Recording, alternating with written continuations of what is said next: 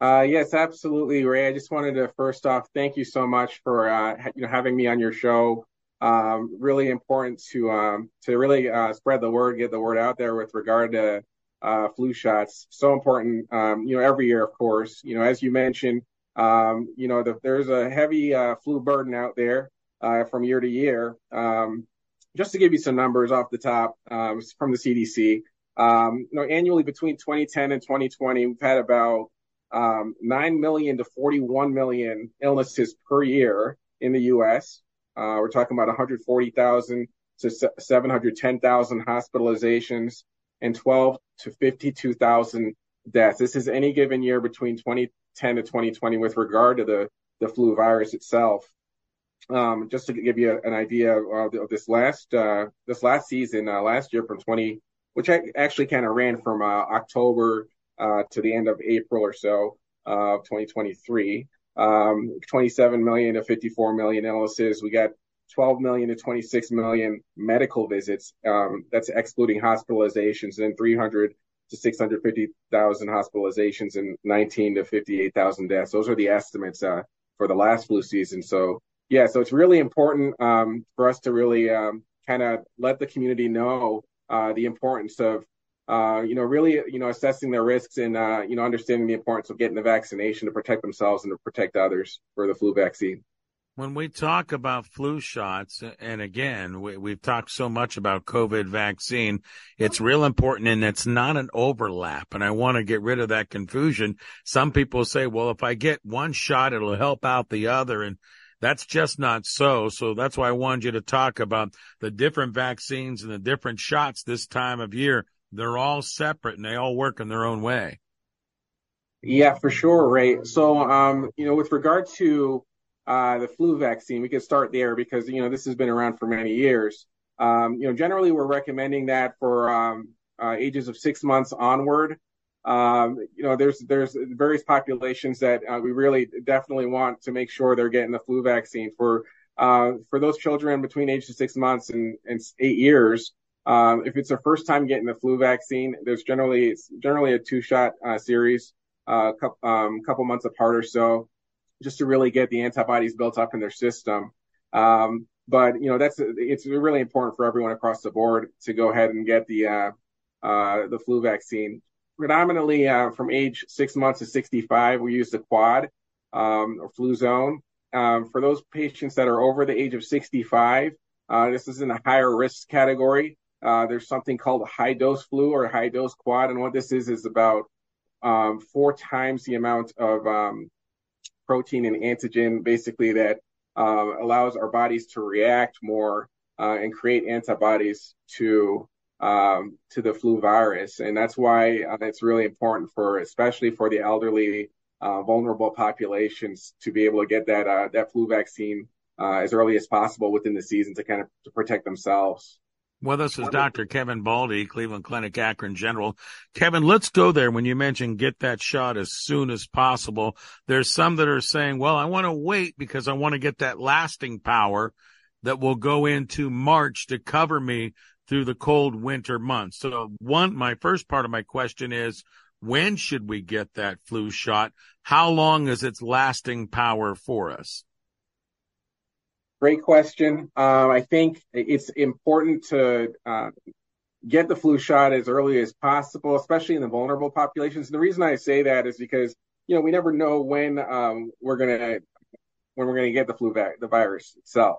So, we could play that, I don't want to say that game, but we could kind of play into that and say, okay, we could wait till later, but people will start getting the flu earlier on. If the longer we wait, the higher chances we are putting ourselves at risk and our family members at risk of getting the illness. So I would say, it's best to get it earlier on. Usually the first part of the season is the most robust with regard to those contracting the flu, the virulence, as well as just the spread of the flu virus itself. So to protect ourselves through the winter months, it's best to get it now and into October rather than wait later on. That would be my recommendation. That's my recommendation for my patients. Kevin, are there any problems? And we opened up our conversation by saying so many things going on right now in regards to getting the medications. Is there any problem with me getting a flu shot on Tuesday, a COVID on Wednesday, and RSV on Thursday? Are there any problems with that, or do you prefer us to spread them out? Well, you brought up a good point there, and you had mentioned COVID earlier on, which is obviously a different it's a different virus altogether, right? So they protect against different things. That's one of the most common questions I get, especially this time of year, when it comes to getting viruses for the cold. We know that the COVID vaccine is out. We know that RSV was recently approved as well this past summer. In booster for a COVID vaccine was updated September 11th, I believe. But yeah, so you can definitely get these vaccines on the same day. If it makes it ideal for you, there really isn't an issue taking them at the same time. It is recommended if you're able to get it, go ahead and get it, because, sometimes we don't know, how long we'll have, these vaccines in stock. Sometimes they go pretty quickly, especially, in the doctor's office or even at a pharmacy. And again, as I mentioned earlier, we protect ourselves better rather than playing a catch-up game or by the time we try to get it, it's too late. We already have gotten the illness. Kevin, my final question on this is, a few years ago when everyone was masking up, the flu was almost non-existent for that winter season. And I know that's a preventative measure, but maybe talk about some other preventatives to limit the spreading. Well, you did bring that up. And yes, the numbers seem to be pretty low a couple of years ago, back in 2020 or so. Everyone was masked up and whatnot. But, the masks, with the mask going away, our immune systems were kind of getting readjusted. And, with regard to the flu virus, so it's something that, we definitely wanted to make sure that, we're getting folks, protected. And we want to make sure folks aren't spreading to one another. So really some basic things that we can do, we can all do to, help prevent, the spread of the flu virus is, it's a droplet spread kind of, situation. So the sneezes, coughing on the hands, that kind of thing, that can definitely, without washing our hands, that can spread to other people. So what we're taught here in the hospital is, if we're going to sneeze into the basically your elbow or the kind of the area, or your arm rather, so you don't spread the virus to other locations and spread it to other people near you.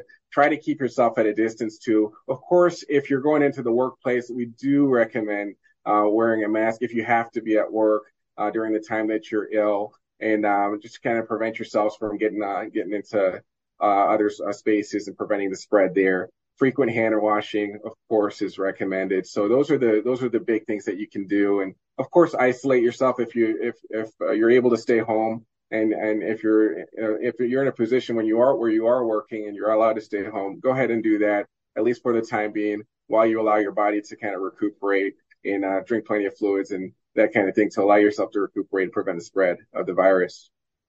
All right. Dr. Kevin Baldie, Cleveland Clinic Akron General, has been on board with us. It's here again. It is flu season for sure. Kevin, thanks for the time. We appreciate it. Hey, appreciate you, Ray. Thank you so much. Have a great one.